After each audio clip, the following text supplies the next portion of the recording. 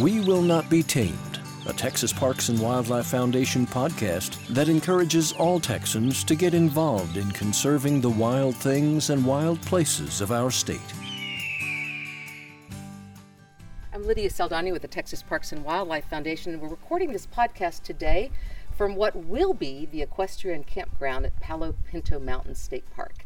And we've got some great guests with us today. We've got James Adams, who's the superintendent here at Palo Pinto, Rodney Franklin, who's the Texas State Parks Director with Texas Parks and Wildlife Department, Susan Houston, Executive Director with the Texas Parks and Wildlife Foundation, and Annie Brown, who's the Foundation Project Lead for the Palo Pinto Project. I think I got all that out. Yes. Let's start, James, let's just start and introduce our listeners to this place. Tell us a little bit about Palo Pinto Mountain State Park. So Palo Pinto Mountain State Park is located just west of Strawn. We are just north of I-20, located 76 miles from Fort Worth and 76 miles from Abilene. I like to call the area the hill country of North Texas. It's 4,871 acres of what would be considered mountainous terrain for this part of Texas. Peaks up to 1,600 feet. Mountains is generous. Mountains is generous, but for this part of Texas, it's certainly mountainous. An area that's rich in natural and cultural history, going back to as far as there have been artifacts as old as 16,000 years old found out here. So, really rich place to showcase Texas heritage. So, Rodney, you've been connected with this place not only as Texas State Parks Director, but as your tenure as a regional director and then as the assistant director. Give us a little bit of backstory about how this place came to be part of the Parks and Wildlife portfolio. You bet. Well, first of all, it was very fortunate we were able to purchase this land with proceeds from a sale of another park in the Dallas area, Eagle Mountain Lake. Fort Worth area, Eagle Mountain Lake, thank you. And so we used those proceeds to purchase land here.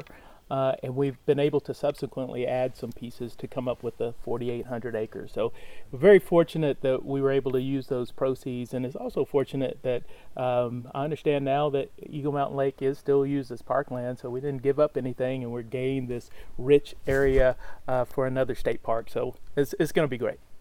And of course, the legislature approved some funding for that. We're going to get into the foundation piece in a minute, but you want to talk a little bit about that appropriation and how that came together? Yes, ma'am. So during this last legislative session, we of course have been planning this place for a long time, but this last legislative session, we were fortunate enough that the legislature approved $12.5 million to help us leverage with other funds that we're going to get help from the foundation, and also some TxDOT funds, and we're also going to use some federal funds also, and all of that combined will help us build Palo Pinto Mountain State Park. So the legislative session was very generous with that 12.5 that's going to help us. Okay, and that was on top of the Prop 5 that approved, basically gave the opportunity for voters to approve the sporting goods sales tax going for state parks and historic sites. Historic vote.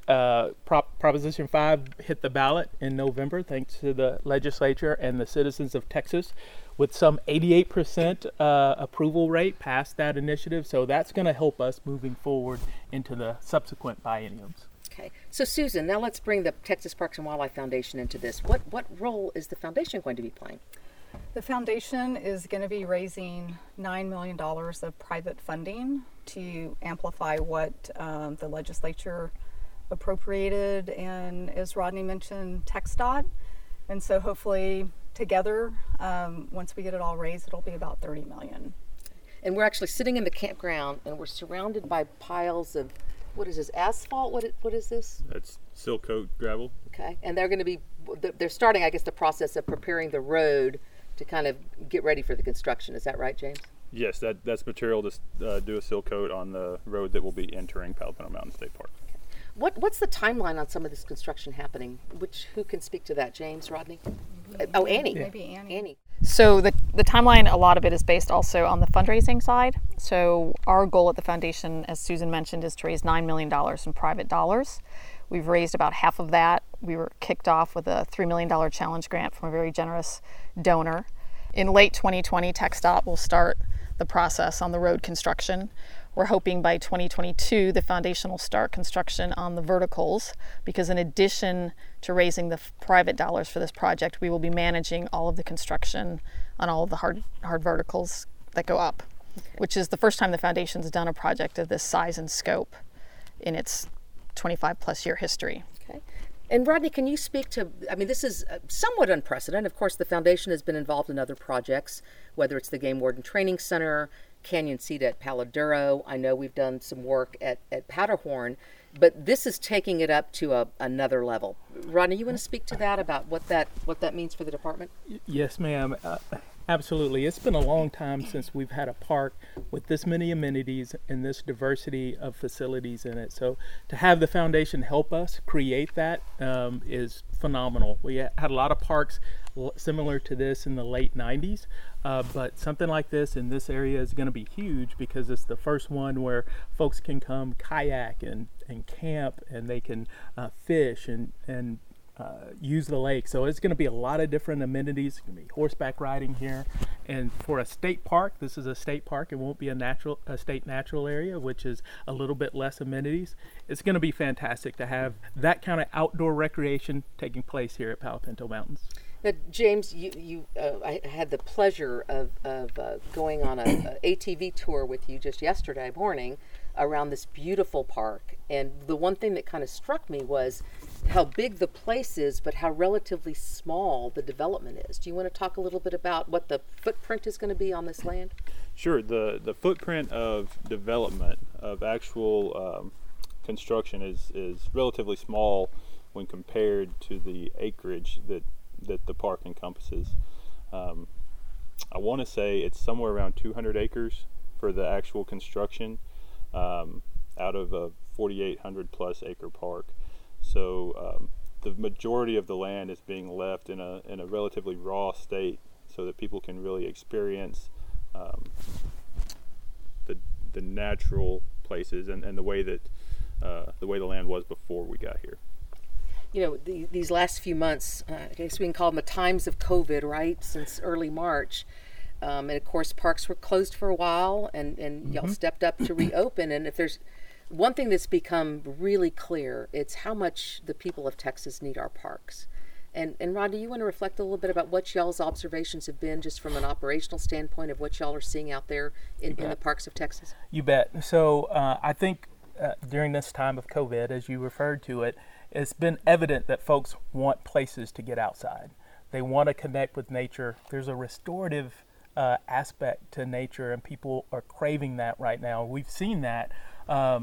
We would be absolutely overrun with people if we didn't take some measures to kind of limit the access, because new visitors are discovering us, and then people that are looking and craving for things to do are actually discovering state parks. And so Palo Pinto Mountains State Park is going to be huge for that, given its location between Dallas and Abilene.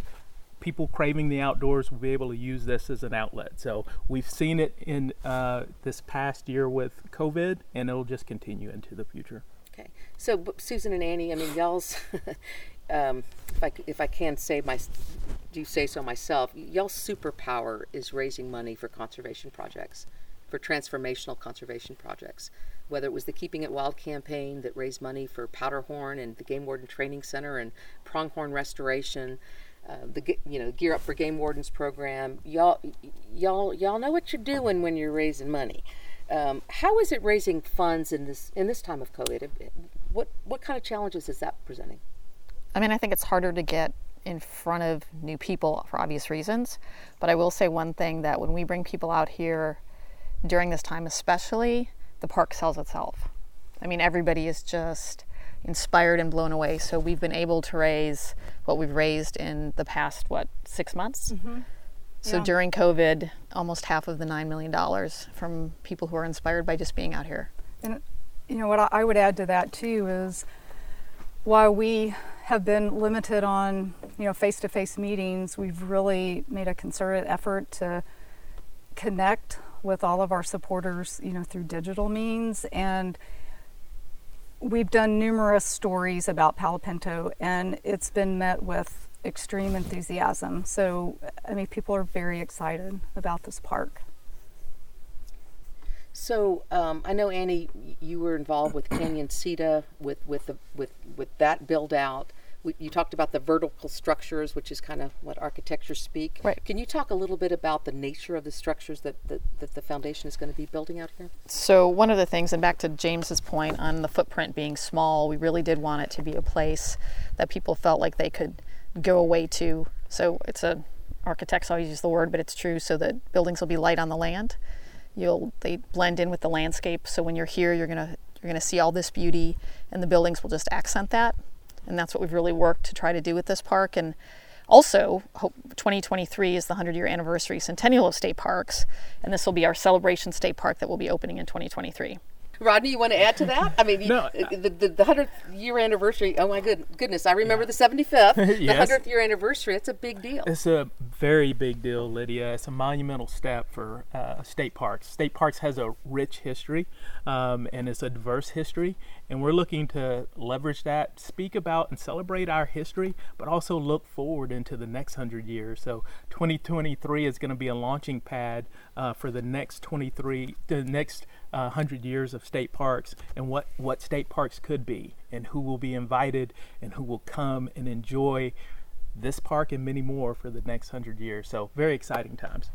And James, I have to ask you, because it's not many superintendents get to open a new park.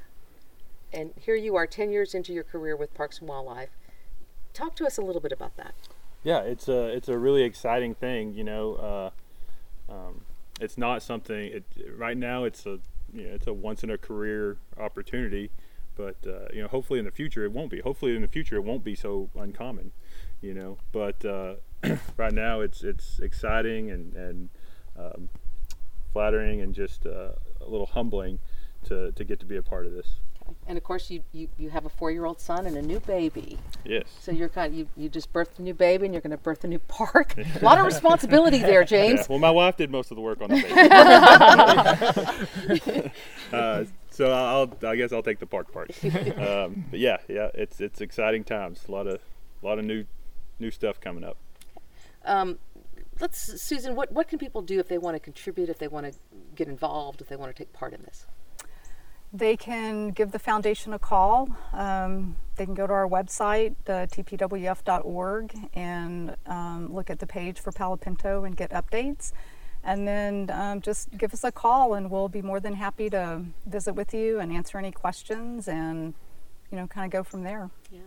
We hope y'all will take a look at the Texas Parks and Wildlife magazine. The December issue will have a nice story about Palo Pinto and kind of where we are. And there's, again, all sorts of ways to get involved at tpwf.org. Thank you all for being with us. Thank you. Thanks, Lydia. Brought to you by Texas Parks and Wildlife Foundation, We Will Not Be Tamed calls us all to appreciate the wildness of Texas, the vastness of our Texas spirit, and why we should be inspired to conserve it. Find out more at wewillnotbetamed.org.